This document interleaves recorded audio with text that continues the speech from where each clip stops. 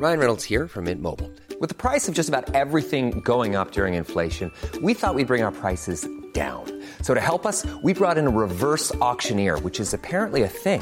Mint Mobile Unlimited Premium Wireless. How to get 30, 30, bit to get 30, bit to get 20, 20, 20, bit to get 20, 20, bit to get 15, 15, 15, 15, just $15 a month? Sold! Give it a try at mintmobile.com/switch. $45 up front for 3 months plus taxes and fees. Promo rate for new customers for limited time. Unlimited more than 40 gigabytes per month. Slows full terms at mintmobile.com. Hello, everybody. Welcome back to the 90th Minute and our weekly podcast. Tonight, it is myself, Liam, and Wazinho, baby. How you doing? Good. I'm fantastic. It's nice. I can see you, yeah. but I can't see you. You're it's not like, here beside me. It's like the good old days. Oh, this is a throwback. Yeah. Throwback to the original 90th Minute podcast and all that stuff. But yes, it is our weekly podcast here on on YouTube, as well as audio apps, Spotify, Apple, all that good stuff. It's been a lot going on. A lot of news headlines, let's call it. Yeah. For football. Big news, including the World Cup, some European news as well, transfers. We'll get through all of that. We'll talk about that. But first and foremost, Wazinho, how are you doing today? Oh, it's good. I went on a nice hike today. That was nice good. Hike. Yeah. Where? The River Valley area. Okay. Yeah. Just went for a nice walk. It was nice out. Just by yourself, just cruising? By myself. Yeah. Fair enough. That's good. I like that. I like to hear that. Get out there in nature. It wasn't the nicest day today. It was a little windy. But it picked up and it was got beautiful. Nice. It did. I agree. It's a good day for football. It would have been a great day for football if the World Cup was on. But because it's in Qatar and is in the middle of winter, it's going to be a terrible World Cup for us Canadians. And let's transition that into our first main topic today of our podcast. The host cities for the 2026 North American World Cup have been announced, and we're sad. We're kind of sad. We're kind of disappointed. You know, our city didn't get selected, which is, you know what, after a couple of days, I'm okay with it. You know, I kind of understand it. I'm more so sad that we didn't get picked. You know, I understand why we didn't in a sense. I mean, Vancouver, it's a very luxurious city. It's very beautiful, more marketable, as you say. And, you know, you're not wrong about that. It just sucks to know that we had a chance at having World Cup games in our own backyard, and it just didn't happen. So, we're just so close. And then, you know, go ahead. Well, I was just going to say, I mean, like I said, we were so close. There was 3 Canadian cities in the running. We thought maybe all 3 would get picked, but in the end, it was just Vancouver and Toronto, like you said. I understand why. I mean, on the face value of it, Toronto's Toronto. In the East, they will always get selected as a Canadian host city. Oh, yeah. It's the biggest city in Canada. For the Western side, you know, up until a month or 2 months ago, Vancouver wasn't even in the running. They had pulled out. They had dropped out, saying financially they didn't want to compete with it. So we were, okay, well, we're a shoo-in then. There's 2 Canadian cities running. We are a shoo-in to get World Cup matches in Edmonton. Unfortunately, Vancouver came back into the running, and the marketability of Vancouver, where they're located, the weather, even the more modern stadium. I mean, BC Place is not as big as Commonwealth Stadium here at Edmonton, but it's newer. It has the retractable roof. It has a nice, you know, has a nice atmosphere in there. And I think it will sell well for FIFA and for the World Cup on Canadian soil. So I understand the selection process. I also think it came down to politics and money, and the Canadian and Alberta government especially seem to really expect things from FIFA. And I think it was the Alberta government, and they essentially wanted a lot more matches than they were supposed to get. They kind of wanted, like, I think a round of 16 match, a round of 32, a couple group stage matches. Bruv, Vancouver's just getting 6 matches and they're happy. Like, they're not demanding. That's the thing. You should be happy to get even mentioned. I mean, it's Edmonton. It's not the biggest city in the world. No. We have a nice mall and things at River Valley. Woo, great. Like, I mean, I love being from Edmonton. I'm very proud to be from Edmonton. We're proud. I'm wearing an Alphonso Davies jersey as we speak. I mean, but we have to also realize and be honest with who we are, what we can offer the world, because this is not This is not North America. This is the world. This is the global stage of football. And I'm disappointed in Alberta. I'm disappointed in Canada, really. But I understand it at the same point. So, like you said, a bit of frustration, a bit of disheartened. But I think at the end of the day, the two Canadian host cities will do Canada very proud. I think we'll look great on that. So supposedly the government of Alberta took the unusual step of demanding Edmonton host at least 5 of Canada's 10 allotted 2026 FIFA World Cup games, and also demanded Edmonton host 2 round of 32 or round of 16 knockout games. So that's just, I'll be honest, that's a lot. It's ridiculous. It's actually ridiculous. Yeah. It's like, I don't know what else to say, really. It's I was reading an article, and the people who were sitting in the room in Commonwealth when these cities were being announced, like there were some people who actually had some genuine optimism that Edmonton was still going to host it, even though before the unveiling a couple days before, it was said, oh yeah, Vancouver's getting Edmonton up. People were really thinking, oh no, every leak is false. We'll wait till it's actually, and then apparently people are crying because Edmonton to get the World Cup games. Like, people are there's a lot of people who worked hard behind the scenes to try and ensure 100%. So, and a lot of work goes into it from behind the scenes of making the bid, in November when Edmonton hosted the Canadian men's national team, that was us kind of showing FIFA, look what we can do. We sold over 50,000 tickets in November, minus 14 versus Mexico. Imagine what would happen plus 25 in Edmonton. Brazil comes to town. Oh my God, that stadium tickets are being sold for thousands and thousands of dollars. it would be insane, It would be mental. But let's go over some of the other host cities, because I just want to mention something about Vancouver. So one of the reasons why Vancouver really got back into the mix and got World Cup games is because the CONCACAF president, Victor Monteglia, I can't pronounce the last name. Yeah. He is from BC. He is from Vancouver. So essentially, he actually went down to Vancouver and told them, get back into the bidding process, because this is a once-in-a-lifetime opportunity. And because of his influence, Vancouver essentially, okay, well, we're back in. Yeah. Once Vancouver was back in, Edmonton had no chance. I feel like maybe also he knew something when Alberta was making those demands. Edmonton was making those demands for FIFA of the games. And I think he maybe caught wind, hey, we don't want to give it to them. I think he went, all right, well, I know Vancouver can host. It has hosted. They've had Olympics. They've had Women's World Cups. I think he had a bit of maybe insider knowledge of Edmonton's out of the race now. We've taken them out of the race. Vancouver, this is yours to win now. So but I want to talk about three cities. I want to say one last thing. It was just, the annoying part about this was the fact that Vancouver backed out of the World Cup bid, and then they brought themselves back in, and then they got games. So that was the annoying part. But yeah, let's go on. Well, I want to move into Mexico. Of course, Mexico City is one of the host cities. The Azteca, that's always going to be involved in a North American World Cup. Mexico is the first country ever to host the World Cup 3 separate occasions. So shout out to Mexico. I'm honestly really, really looking forward to seeing Mexico and how they host this World Cup and what they bring.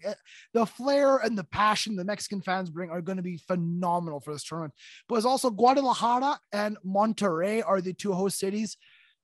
I think both those cities are going to be great. I think it's going to be some really nice stadiums, actually. Have you seen that Liga? Is it Liga BBVA? That's Monterrey Stadium. That thing looks incredible. I loved it. I was like, oh, this thing is great. It's like a mountain in the back. It's like fantastic. Screw any of the games in the States. I'm going to Monterrey. You know what? I'm kind of feeling that. On paper, at least, this is a USA World Cup, Canada and Mexico features. That's okay. I'm okay being a feature. Could you imagine if Scotland qualifies or Ireland qualifies for the World Cup 2026 and they're having a game in Guadalajara? Oh, it'd be great. It'd be a great time. Which is Scotsman and Mexico just make it happen, Scotland. Make it high. I'm hoping. But let's go over the host cities in the USA. There is some big cities, of course. Also some big names to be missing out on this tournament. We'll go over those afterwards. First is Atlanta, of course, the Mercedes-Benz Stadium, a state-of-an-art $1 billion stadium. That thing's going to be incredible for this tournament. Boston, Gillette Stadium, home of the Patriots. I know you, Waz, a big Patriots fan. No. Dallas, of course, home of the Cowboys, AT&T Stadium. That's 100,000 person stadium. That's a huge. Who's the guy who owns the Cowboys? I know, but I don't know. What's his name? Oh, why can't it come to my mind? No, I'm a Google right now. Owner of the Cowboys. Is he the guy with the big like fur coat at the Cowboys games? I think so. Jerry Jones. Fur coat. I'm Googling it. You Google that. There's also Houston, Kansas City, Los Angeles. So Los Angeles at the SoFi? It's SoFi. Stadium? Yeah, it's SoFi. Brand new. That'll stadium. be really good. That's gonna be a great stadium. Miami has got a host city. That's gonna be fantastic. Oh yeah. Oh, can you imagine World Cup on South Beach? Come on. Hard Rock Stadium, New York, which is where the MetLife Stadium is, where the final of the World Cup is. Is that confirmed? I believe so. World Cup final 2026. I don't know if that's actually confirmed. I thought it was confirmed for MetLife, but maybe I am wrong. There's also Philadelphia, San Francisco Bay Area, and come on, Seattle, fight and win. No, honestly. Yeah, to be honest, I don't think the World Cup final is actually official for 2026. I know there was people said it was in MetLife, but it's most probably going to be New York. Apparently, people are saying the 2026 World Cup final will be in New York. Personally, I wish it was in Los Angeles. I think that would be nice. I kind of do as well, if I'm honest. My only thing that maybe they're not going to do Los Angeles is due to time difference. Maybe the 2 hour time the time difference to the East Coast will help more of the European, Asian viewers potentially. Put it in Houston, Texas. Everything's big in Texas. I think there's some great cities hosting there. Now let's talk about the ones that are missing out. So we already talked about Edmonton is missing out. I know you were very upset that Nashville did not. Yeah, that pissed me off. Which maybe they don't have a big enough stadium or whatnot, but Nashville is a great city to just host events in general. Yeah. Everything is super close by. Honestly, I know the Tennessee Titans Stadium. You can there's a bridge right beside it that basically you can walk from the stadium to downtown. And then downtown you have Broadway, which is party central. It's literally like Vegas without the gambling. It's a good time. Like Nashville is a party town, and the World Cup is a party, right? So I'm disappointed in that sense because I would love to go to Nashville or a World Cup game, and I think it's gonna be go down to a honky tonk and play some. There we go. Yeah. Was it just going down to a honky tonk, boys and ladies? Go ahead. Los Angeles is going to be incredible. I think Miami is going to be incredible. Seattle will do itself very, very proud. That's a very nice stadium with it's a great home fan base, the Seattle Sounders fan base. And, people fly in, of course. New York is always going to be great. It's New York. They know how to put on a show. I'm interested to see how places like Philadelphia, Kansas City, how they do it. Boston, I'm looking forward to that. I really am. Anything else you want to add to the host cities? Cities that missed. I think one that was kind of, I was surprised that Washington, D.C., the capital, didn't get selected. I think this is one of the first times in a world. I think this is one of the first times in, how do I word this? Where basically the capital of a country is not hosting a World Cup game. I mean, out of the three nations, only one capital of Mexico City. I mean, there you Ottawa, go. Canada is not hosting. Oh, I mean, who's going to host a fucking game in Ottawa? No offense, Ottawa. Toronto thinks that they are the capital of Canada. So, I mean, fair enough. I mean, Washington, D.C., though. Wayne Rooney played there. Wayne Rooney did play there, but the only thing I think of is maybe their stadium is too far away from being up to FIFA standards. And that's something that needs to be talked about, because all of these stadiums will need to meet FIFA regulations for this tournament. Includes a certain capacity. I think it's 55,000 or more, 50,000 or more. They have to have real grass turf, of course. So all of these American stadiums have artificial turf due to, American football. So that'll all be changed out. But some of them will have to be upgraded capacity. BMO Field in Toronto will need a full capacity to become regulation. I mean, they will have to be upgraded. They will have to make renovations to that stadium. And that's why I say Edmonton's unlucky, because Edmonton Stadium is FIFA quality already. They have to change the field. I mean, yes, they could update it and they could upgrade it, but the stadium capacity is already there. It is what it is. Edmonton misses out. Luckily for us, Vancouver, Seattle's not very far away. Sorry, the other city I was kind of surprised to see not get a World Cup game was Chicago. Chicago's got a pretty big footballing. I think they got a pretty good stadium. Yeah, and there's a lot of Soldier Field. Yeah, big Polish community. So Poland makes the World Cup. Put in Chicago, you'll get a great turnout. I was kind of surprised that Kansas City got a World Cup. They've hosted a lot of big events recently. I mean, Kansas City NFL football is on top of the world at the moment. I never knew that. Okay. Showtime Mahomes, baby. I was going to say, like I said, it's surprising to see Kansas City get the World Cup, but not Nashville. Like, I don't know how big of a city. You're just upset about Nashville. I am, man, but you're more upset about that than you are about Edmonton, I think. Slightly. No, I don't know. I was a bit emotional when I didn't hear Edmonton, but I just felt like I died inside a little bit. Like, I was watching that, and literally the first card he pulled out was Vancouver, and I went, that's done. Because they're going off like what, the Pacific? Yeah, the west, central, and then east. West first. I'm like, Vancouver's the first name red. I was like kind of hoping, like, are they gonna go back to Canada? Yeah. Oh, maybe Edmonton's in the central. I was holding on to a glimmer of hope. As soon as that central was finished, I said, okay. I turned it off. I don't care anymore. I don't care who else is given. I don't care. Really, another reason why Edmonton didn't get selected is kind of the travel between cities like Vancouver, Seattle, and Edmonton.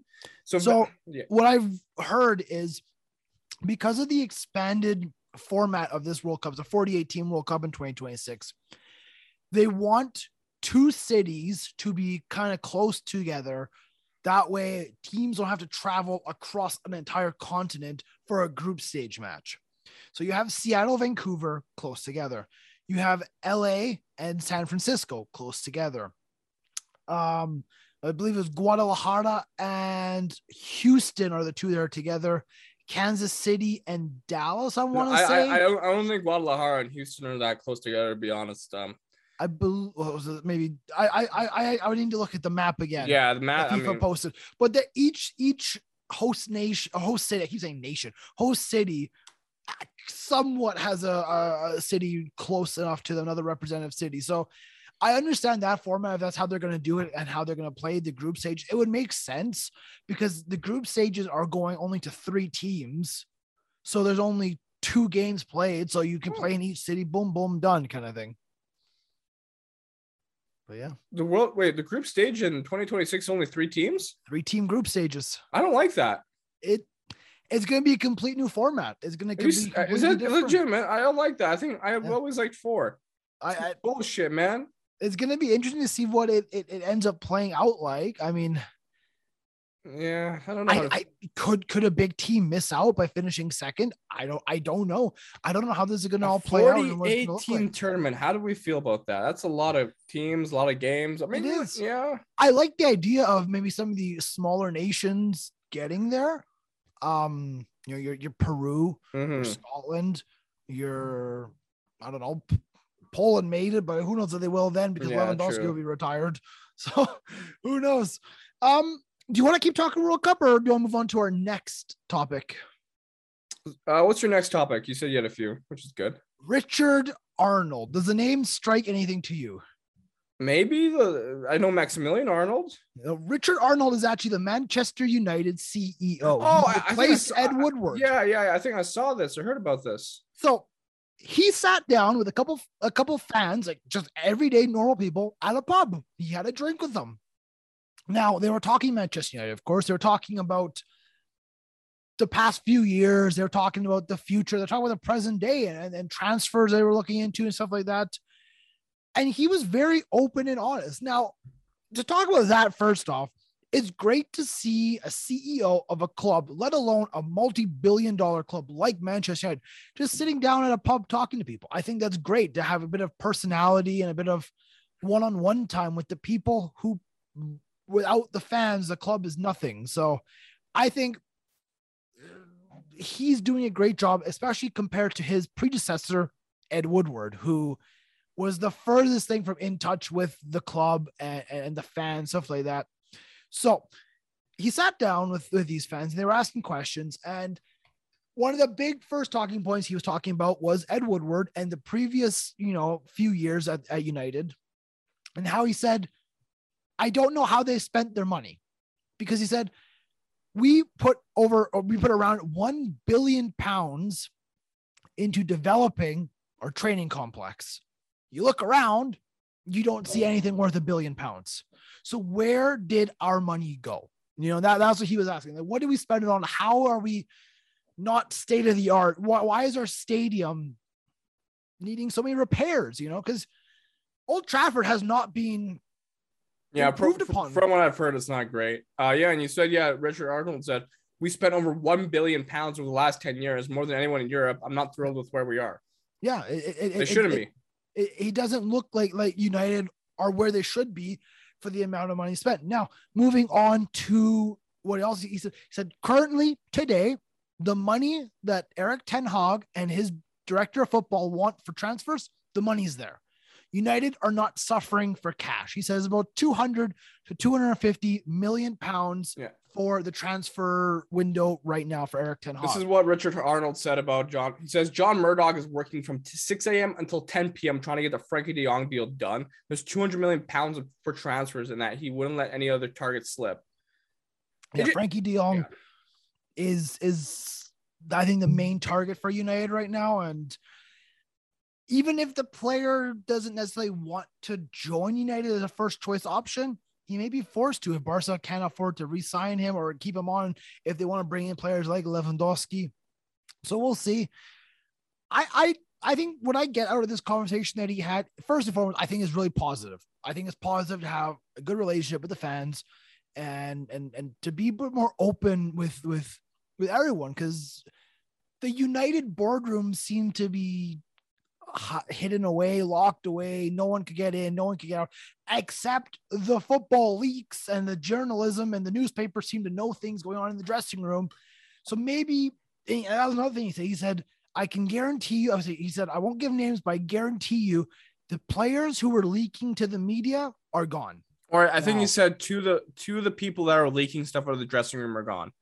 Well, I'm not going to say names, but Paul Pogba and Jesse Lingard. Maybe, you never know. I'm going to put those two names forward. It couldn't be Juan Mata. That guy's too nice. I agree. Or Matic, Matic never. Paul Pogba. I like this. Lee Grant doesn't give a fuck. He's still there. I like this tweet from the United Faithfuls. They said, well done to Richard Arnold for coming out and speaking with fans. But those are empty words until we see improvements and changes. Speaking with fans in a pub won't change Man United. Actions will, 100%.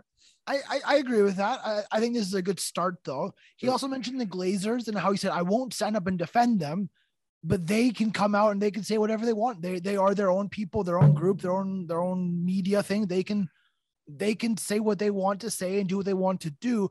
So he's not going to just be their little puppet, but he's also not going to, maybe he's not going to run it himself, because he also brought up how he didn't understand why Ed Woodward was involved in transfers. That's not what he's there to do. So he goes, well, I'm not here to make the signings. I'm here just to help facilitate jobs and help facilitate the team. So on the face of it, it's really good to see. I think if you were a United fan like you are, I think you'd be positives. I hope so. It's just, I've heard so often over the last so many years, we're going to sign this player. These changes are coming, and we've seen nothing. So at this point, I'm kind of just like, I'm just gonna wait and see. You know, I'm not gonna be. There are United fans who are like, oh, wait for Rashford next season. You ain't ready. He's got a new piercing and this and that. He's gonna tear the Premier League apart. I'm like, Rashford's done fuck all for the past 2 seasons. I'm sorry. I don't know. This is his make it or break it year at United. 100%. Rashford has to perform under Ten Hag, otherwise he could be replaced. Yeah. There's options out there for wingers, and United need to move on players who are not up to United standards. So for Marcus Rashford, it's now or never kind of thing. But let's move on to some other transfers that are confirmed, about to be confirmed, on the horizon kind of thing. Start with the biggest name of them all. Sadio Mane is off to Bayern Munich. It looks like the deal's been agreed upon, around 40 million euros in and around there. Mm-hmm. It's a great player to sign for so cheap. Yes, he's into his last year of contract at Liverpool. Sadio Mane, we all know what he can do. I'm sad to see him leave the Premier League, but it's also exciting for him. I think a new league, a new team that he can showcase his world-class abilities. Maybe he can he take over the goal scoring that Robert Lewandowski is going to be leaving? Probably not, but it's something, right? So it's very to see him there. It's very interesting to see how Mane. I mean, Mane, he played in the Bundesliga before, right? I'm pretty sure. Did he? Yes, he did. Yeah, before he went to Southampton. Yeah, he did. 100%. Was it Southampton? I can't remember, but yeah, he's been there before. Yes. So he's got unfinished business. He wants to win the Bundesliga. It should be kind of easy for him, I think.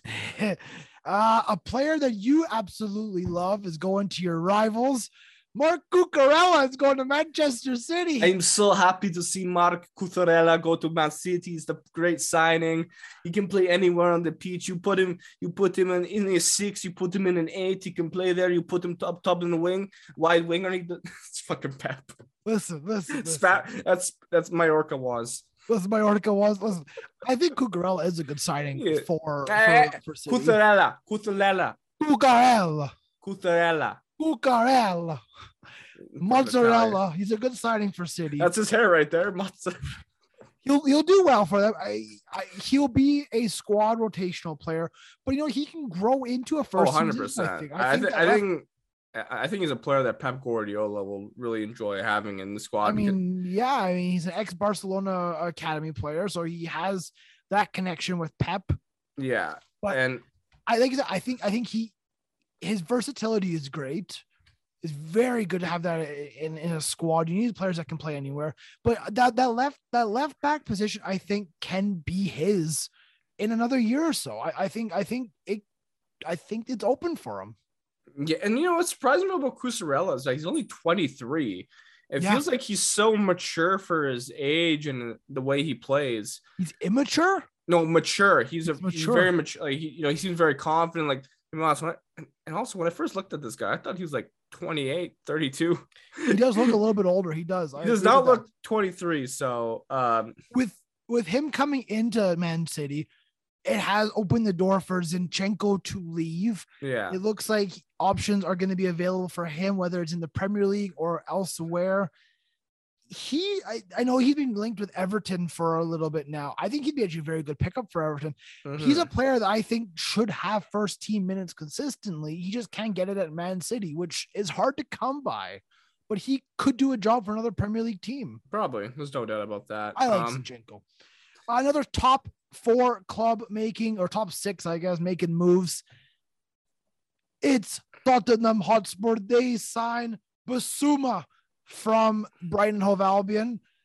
Last year, I said to you that Bissouma would be a good option for Manchester United in that midfield. You didn't get him. Tottenham get him. Antonio Conte is going to make him into an absolute baller. You watch.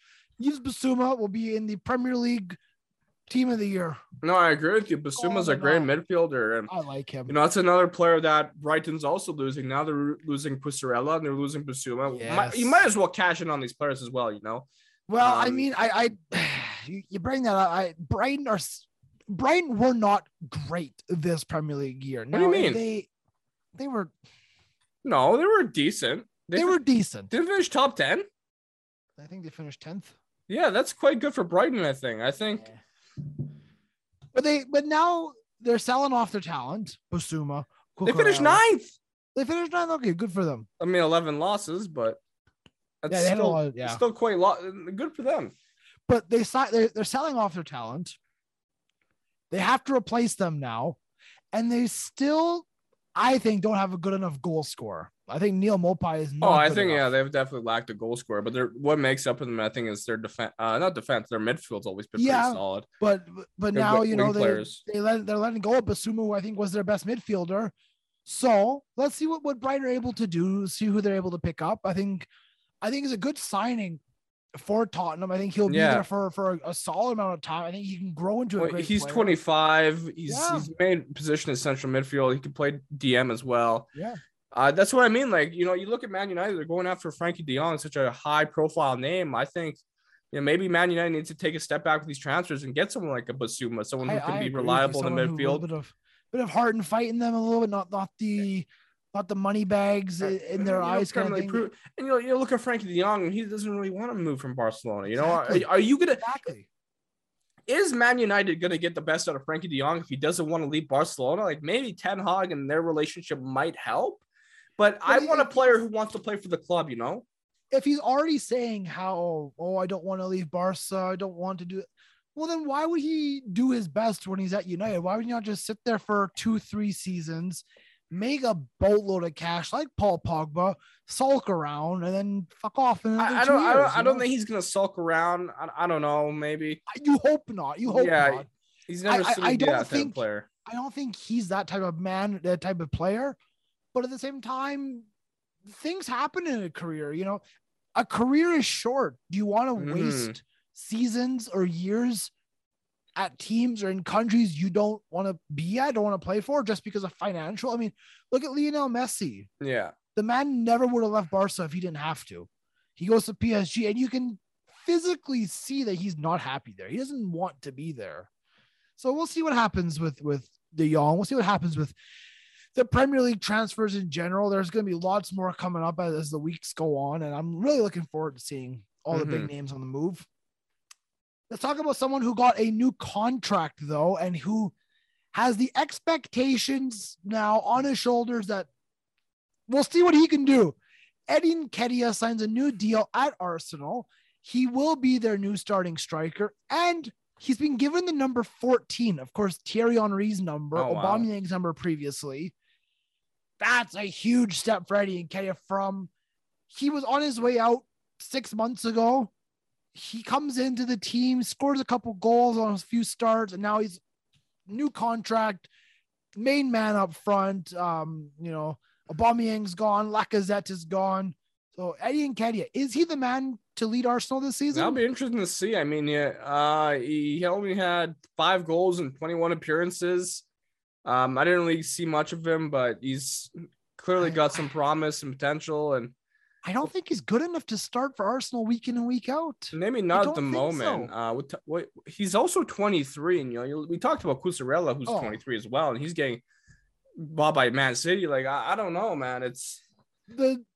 He has time still to grow into that striker. Yeah. But my thing is, Arsenal don't necessarily have time to wait for him to grow into that striker. They need a number 9 today, not in 2 years. You know what I mean? So we'll see. We'll see what happens with him. I hope the best for him. I hope that he's able to succeed. It's just to sign the new contract, to be told you're the new starter, and then to get number 14 as Thierry Henry.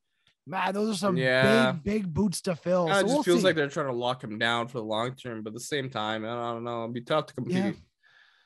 Yeah. They also signed Vieira. Arsenal, they signed Vieira. Yes, yeah, from Porto, yes. That's a good. I was like, Vieira. I've heard he's very good. He's a very agile, speedy midfielder. I heard I read a little bit of a thing on him on ESPN, a little bit selfish too. So I'm excited to watch him play in the Premier League, honestly. The Portuguese league has produced some great talents recently. It really has. So, well, actually, speaking about Portugal, I wanted to bring up. So I watched a video today about all those years ago, an 18-year-old Cristiano Ronaldo playing for Sporting Club de Portugal in the Champions League versus Manchester United. As an 18-year-old, this man was absolutely tearing apart the United backline. I think he got an assist and a goal in the one game. And he looked incredible. He was so quick on the ball. His feet were brilliant. He was getting past the back line every single time. So my question I want to ask you, Wazzy, under the age of 20, we've seen Haaland coming through. We've seen Mbappe coming through. We've seen Phil Foden coming through. Are any of those three generational talents even close to Cristiano Ronaldo and Lionel Messi? When they were 18? Yeah. Maybe Haaland. I think Haaland, the way he's been producing in the last couple of years, you can definitely make a case. Mbappe, obviously, with the skill and talent he has. And, it's tough to say because, Mbappe, I mean, he was in Monaco and then he gets to PSG. He won the World Cup. He produced well at that World Cup in 2018. Mm-hmm. The only knock people have on Mbappe now is that, he choked in the Champions League, he choked in the Euros. But, that happens. The guy's still, 22 and now making a boatload of money. So, but it's straight. It feels like we have so many generational talents on our head right now. I feel like we're trying to weed through it all. We have, like you said, 3, maybe 4, maybe 5 generational talents. You look at Pedri, you look at Gavi at Barcelona, and they're all being hyped up as the next generational talent. And I think we had to wait until they become 24, 25, 26 to see if are they the real deal, or are they going to drop off and become just your regular player kind of thing, your normal player. But I don't think many will ever compare to Messi and Ronaldo at 20, 21, 22. Messi had 3 Ballon d'Ors at the same age as Mbappe. Jesus. That's insane. That's mental. What? Did he actually? Do you have 3 by 25? I don't know. Well, probably. Mbappe's 23. I thought he was older than that. No, I know he feels like he's been around forever now. We're old, man. We are old. Yeah, but what are we doing with our lives? We're not winning Ballon d'Ors, not winning Champions League. He won a World Cup. Yeah. Heartbreak. What do you want to talk about next, sir? Well, it's just transfers really going on right now. There's been a few interesting ones. I'm looking through Fabrizio Romano's Twitter. How do we feel about Romelu Lukaku going back to Inter? Not confirmed yet, but it's likely going to happen, I think.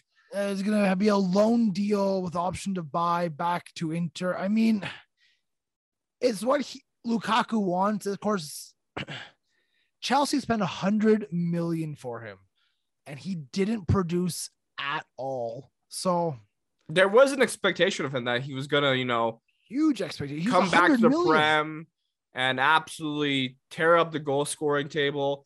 And he didn't. And I don't know if that's because of Thomas Tuchel's system and he just didn't fit into that kind of system. But I think it definitely had to do with the Chelsea system, but also had to do, I think, with he simply didn't want to be there. He was sold by Inter Milan, not because he wanted to leave, but because they had to for financial reasons. So again, we see another time where players get transferred not through their own personal wishes, but in a sense, it doesn't work out. It seemed like he wanted to go back to Chelsea and prove so many people wrong, and rewrite history, win titles with Chelsea. He's like, "Oh, I'm coming back," and you saw those videos of him, at Stamford Bridge when he was a kid, and he's like, "Oh, I'm going to play for Chelsea one day." He finally did it. Things didn't go his way, and he's like, "Oh, I'm going back to Inter because things are not going my way." I don't know. This guy, I wasn't a big fan of him going back to Chelsea, and this is kind of why. Something about Romelu Lukaku. I don't think he's a very good Premier League striker. I gotta be honest. It's strange. I think he's great. But the thing is, he did well at Everton. He did well the first year with Man United. Yeah. He did well at West Brom. So something just has changed with Lukaku, where the Premier League just doesn't suit his style. Maybe something like that. Let's talk about a transfer that went through, but now another team's getting involved. Okay. Erling Haaland. Oh my God. So he's gone to City. He's a Manchester City player. He's been unveiled. He has a release clause of 150 million euros. Real Madrid have already said 2024, we're going to pay that. And we're going to bring him to the Bernabeu. Now, they've missed out on Kylian Mbappe. They have that money to spend, obviously. Erling Haaland would be the obvious second choice option. Could we see Erling Haaland being at City only for 1 year and then going to Real Madrid? Or do you see him staying at City for multiple seasons. I think I don't see why Haaland would leave City at this point. It's the club that his dad played for. I think he's going to stay at City for a long time. He's going to try and break some records in the Premier League, win the Champions League, Man City. He wants to go to Man City to win titles. Obviously, you couldn't do that at Real Madrid, but it's also the Premier League. And it is the number one league in the world. It's where every player wants to go improve themselves. You know, that's not a dig at La Liga or Serie A, but let's be honest. Once you're in the Premier League, you're likely going to stay there for a while if you're a top talent, I think, unless you're Lukaku. I think for sure. I think for sure Haaland will want to go to the City to win things, to prove himself, to break record, like personal records. Yeah.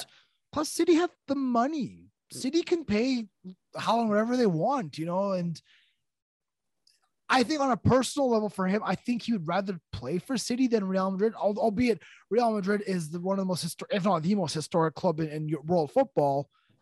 But he has a little bit of a connection with City, like you said, through his dad. So if he could be the one to really anchor City as the best in the world, Champions League, Premier League, domestic cup competitions, winning it all, I think he would love to be that guy. I wonder who Real Madrid will get to replace Benzema, because clearly they have plans to kind of replace him. I just wonder who that guy will be, who that player will be. I still think it will be Mbappe, whether it's next season, the year after.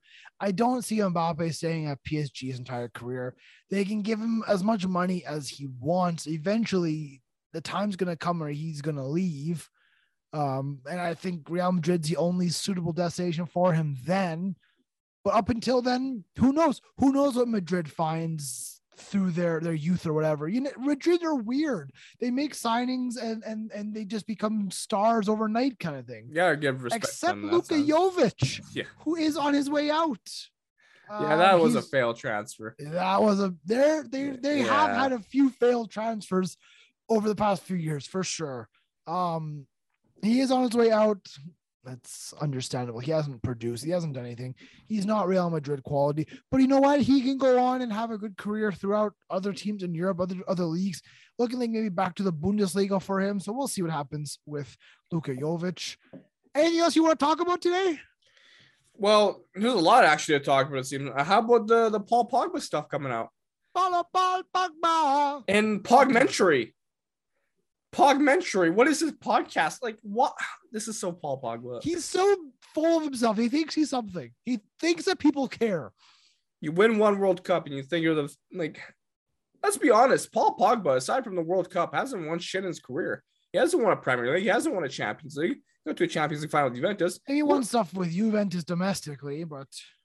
Yeah, but you don't see Carlos Puyol, who won everything, going out and making documentaries, or, you know, any of the German players, for example. You know, I don't know. And then it's just kind of the way he kind of made this contract situation in United. Be like, oh, my thought process is to show Manchester United that they made a mistake in waiting to give me a contract. How can you tell a player you absolutely want him and offer him nothing? I've never seen that. But apparently, there was also the talk about United did not offer him what he thought was a reasonable amount of money. They're offering like $200,000 a week. No, they're offering like around $300,000 a week. But for him, that's nothing. Like, how much did he want? What was was he walking there expecting $500,000 a week? Like, you haven't been great for the past year or so, Paul. You haven't started half the time, and when you do, you get injured 3 minutes in. Yeah, and then like the results haven't proven that he's worth $300 million or $300,000 a week. He'll go back to Juventus. He'll do well there. Let's call it as it is. Juventus is a bit of a big fish in a smaller pond. Not the biggest fish, not the smallest pond, but they are a bit of a big fish in a small pond. He'll do well at Juve. He'll win a couple things domestically. Then he'll retire. That's it. He won't do anything else for France, I don't think. I think he's out of that French national team set up. I think they have better options in that midfield now. Champions League, I don't see Juve challenging for Champions League for a long time again. Paul Pogba is going to be, I think he's going to be known for being a lot more of an online hype man than he is an actual footballing ability.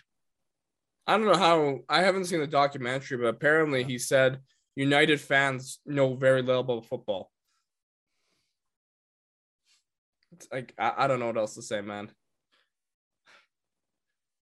Paul Pogba such a yeah. He's taking a big old shit on your club, basically. That's what he's done. So did Ralph Ragnick, but I mean, Ralph Ragnick called it as it was. He was actually honest. He wasn't overinflated ego. Ralph Ragnick was just honest. I think United are going to be very much worse off because Ralph Ragnick's not involved. Potentially, yeah. You get him involved, he can shake down players when it's needed to. He can get them back in form, maybe. I think the one last transfer I was wanting to talk about was Yuri Tielemans. Yeah, Arsenal are interested. Very no much offer, so. Yeah. but yeah, I'm interested to see where he goes because he's a good midfielder. I think I don't want to say world class because I think that term is overused a lot, but I think he's an elite midfielder. He can become that player.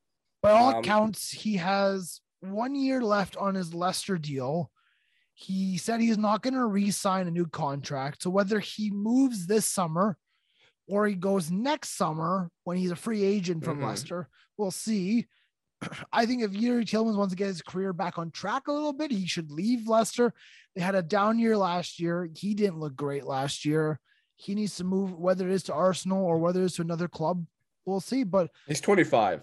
So he does need to get that career going a bit. I mean, 25, yes, it's young. I mean, we are 25, but at the same time, you're not guaranteed to play till you're 32, 33. You never know what happens with injuries. I mean, I remember when Yuri Tielemans had like unreal potential in like FIFA 17 or something. Like he was like one of the best midfielders you can sign for young. But yeah, he went to Leicester for around 50 million, and I think his huge signing for them. Yeah, and I think his transfer fee right now is around 60 million according to Transfer Market. So I don't know where he's going to go. I like to see him at United. Arsenal will be exciting. Actually, I think they could use him.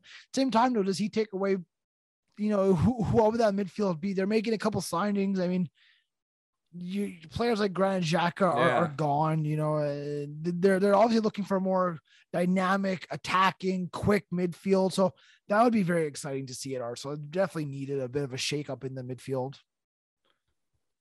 And what else? What else to talk about here? I'm not too sure. A lot of transfers.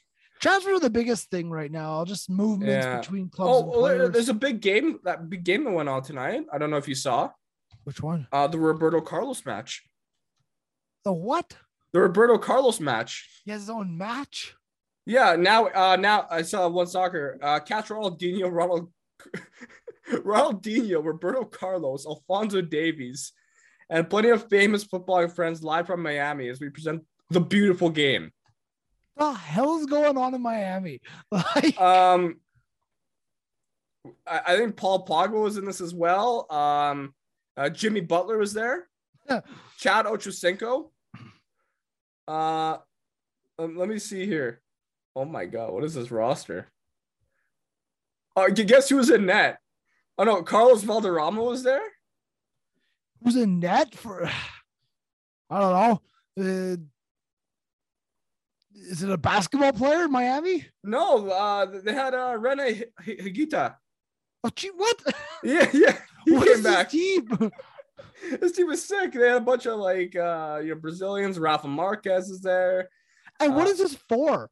I think it was maybe a charity match, or they had a few musicians playing. Ryan Babel was there. Ryan Babel. Deco and Dybala. I mean, fair enough. So Team Roberto Carlos had Stoichkov, Rivaldo, Dennis Zakaria, Nani, Radamel Falcao, Steve Nash. It's honestly a great team, but also the most random team I've ever seen in my life. Up front, they had Blessed. I don't know who that is. I don't know, man. I like how Steve Nash gets involved, though. Sebastian Frey was in it. Arturo Vidal. What is this? Things in Miami, man. Yeah, I'm looking at this. This is actually funny. Yeah, on Team Roberto Carlos, you had Cafu, Militao, Valderrama, Alphonso Davies, Falcao. So, Great, the beautiful game, as they call it. I don't know what this tournament's about, but it's just a good time. Bunch of old Brazilian guys having a good time. I watched a great documentary last night as well. Okay, tell me about it. J-Lo. All right. The J-Lo documentary, Jennifer Lopez. She made this documentary leading up from for the Super Bowl. Yeah. And it kind of just went over her career and how she didn't win a Grammy it was great because I mostly watched it because Super Bowl, Shakira. Okay. They barely showed Shakira. No offense to J-Lo. J-Lo was very salty kind of that Shakira was involved. Really? Because she wanted the show to be just her. Yeah. Right? That's fair. And she didn't like how the minutes were spread out between two, but J-Lo still probably for me the most exciting halftime show I watched. I've rewatched it 100 times now. It's I love it. I cried when Waka Waka was played, but J-Lo, I have a lot of respect for her after watching that documentary. I do recommend. It was great. It was good. What's interesting? Did you watch it on Netflix? Okay, shout Netflix. So, go check it out after this podcast, Liam. So okay. I found it interesting how they barely showed her, I think, ex-husband. I don't know. She was dating that baseball player. Yeah, she was. So Jeter or Derek Jeter? Not Derek Jeter. Derek Jeter. A-Rod. Yeah. And I remember watching some of these vlogs that he was vlogging this thing during the Super Bowl. But it's just funny how they found ways to really make sure he was never in it. Yeah. Like they were like he was never in her life. Fair enough. There was like one clip of A-Rod in this whole documentary. They talk about Mark Anthony at all? No, actually didn't. He showed up. Two children with a Mark Anthony. I know. I think there was like a small clip of him with the kids, so that's it. But rain on me. Fucking. Honestly, on that note, I think we should wrap things up here. Yeah. Was a singing Mark Anthony, so that's how it's gonna be. Pitbull, Mark Anthony, rain on me. Let's finish this podcast with a question. 2026 World Cup, Canada, USA, Mexico. Who will be the one who performs the World Cup song? It'll be a mix. It will be a mix. Dare I say Pitbull's going to be in the mix? No. A little bit of Latin vibe. No, man. You got to bring in Drake. Drake, I guarantee Drake's a part of it. Justin Bieber? Maybe. Celine Dion? Maybe. To be fair, you have a whole pool of American artists you can choose from. You can get Taylor Swift in there. No, they'll get Selena Gomez. She can sing Spanish. You guys have Spanish and English. I think Drake would be sick though. I think there's a lot of options, but yeah, let us know down below. Who do you think will be part of that World Cup 2026 song? Get involved with anything we talked about today. The World Cup host cities, the United situation with their CEO. To be fair, the Russian one had fucking Will Smith involved. No, it was a great song. I liked it. That was a bit of a weird World Cup though. It was enjoyable at times. But yeah, let's wrap this up. But yeah, get involved with everything we talked about: transfers, United, World Cups, Eddie and Kenny, anything we talked about. Get involved. Whether you're watching on YouTube, the 90th Minute Podcast channel, or if you are listening on Spotify, Apple, any other streaming platform, we greatly appreciate it. Hold on. Yeah. I Googled FIFA World Cup song 2026. Yeah. Somebody already has one. Okay. It was uploaded July 2018 by Andreas Loth. I don't think that's going to be the one. No, it only has 200 views. The fuck? Why would you make a World Cup song and it's called Sunrise at the Beach? Fuck that. Leave a like, subscribe if you're new. We'll see you next week. Goodbye, everybody. See ya.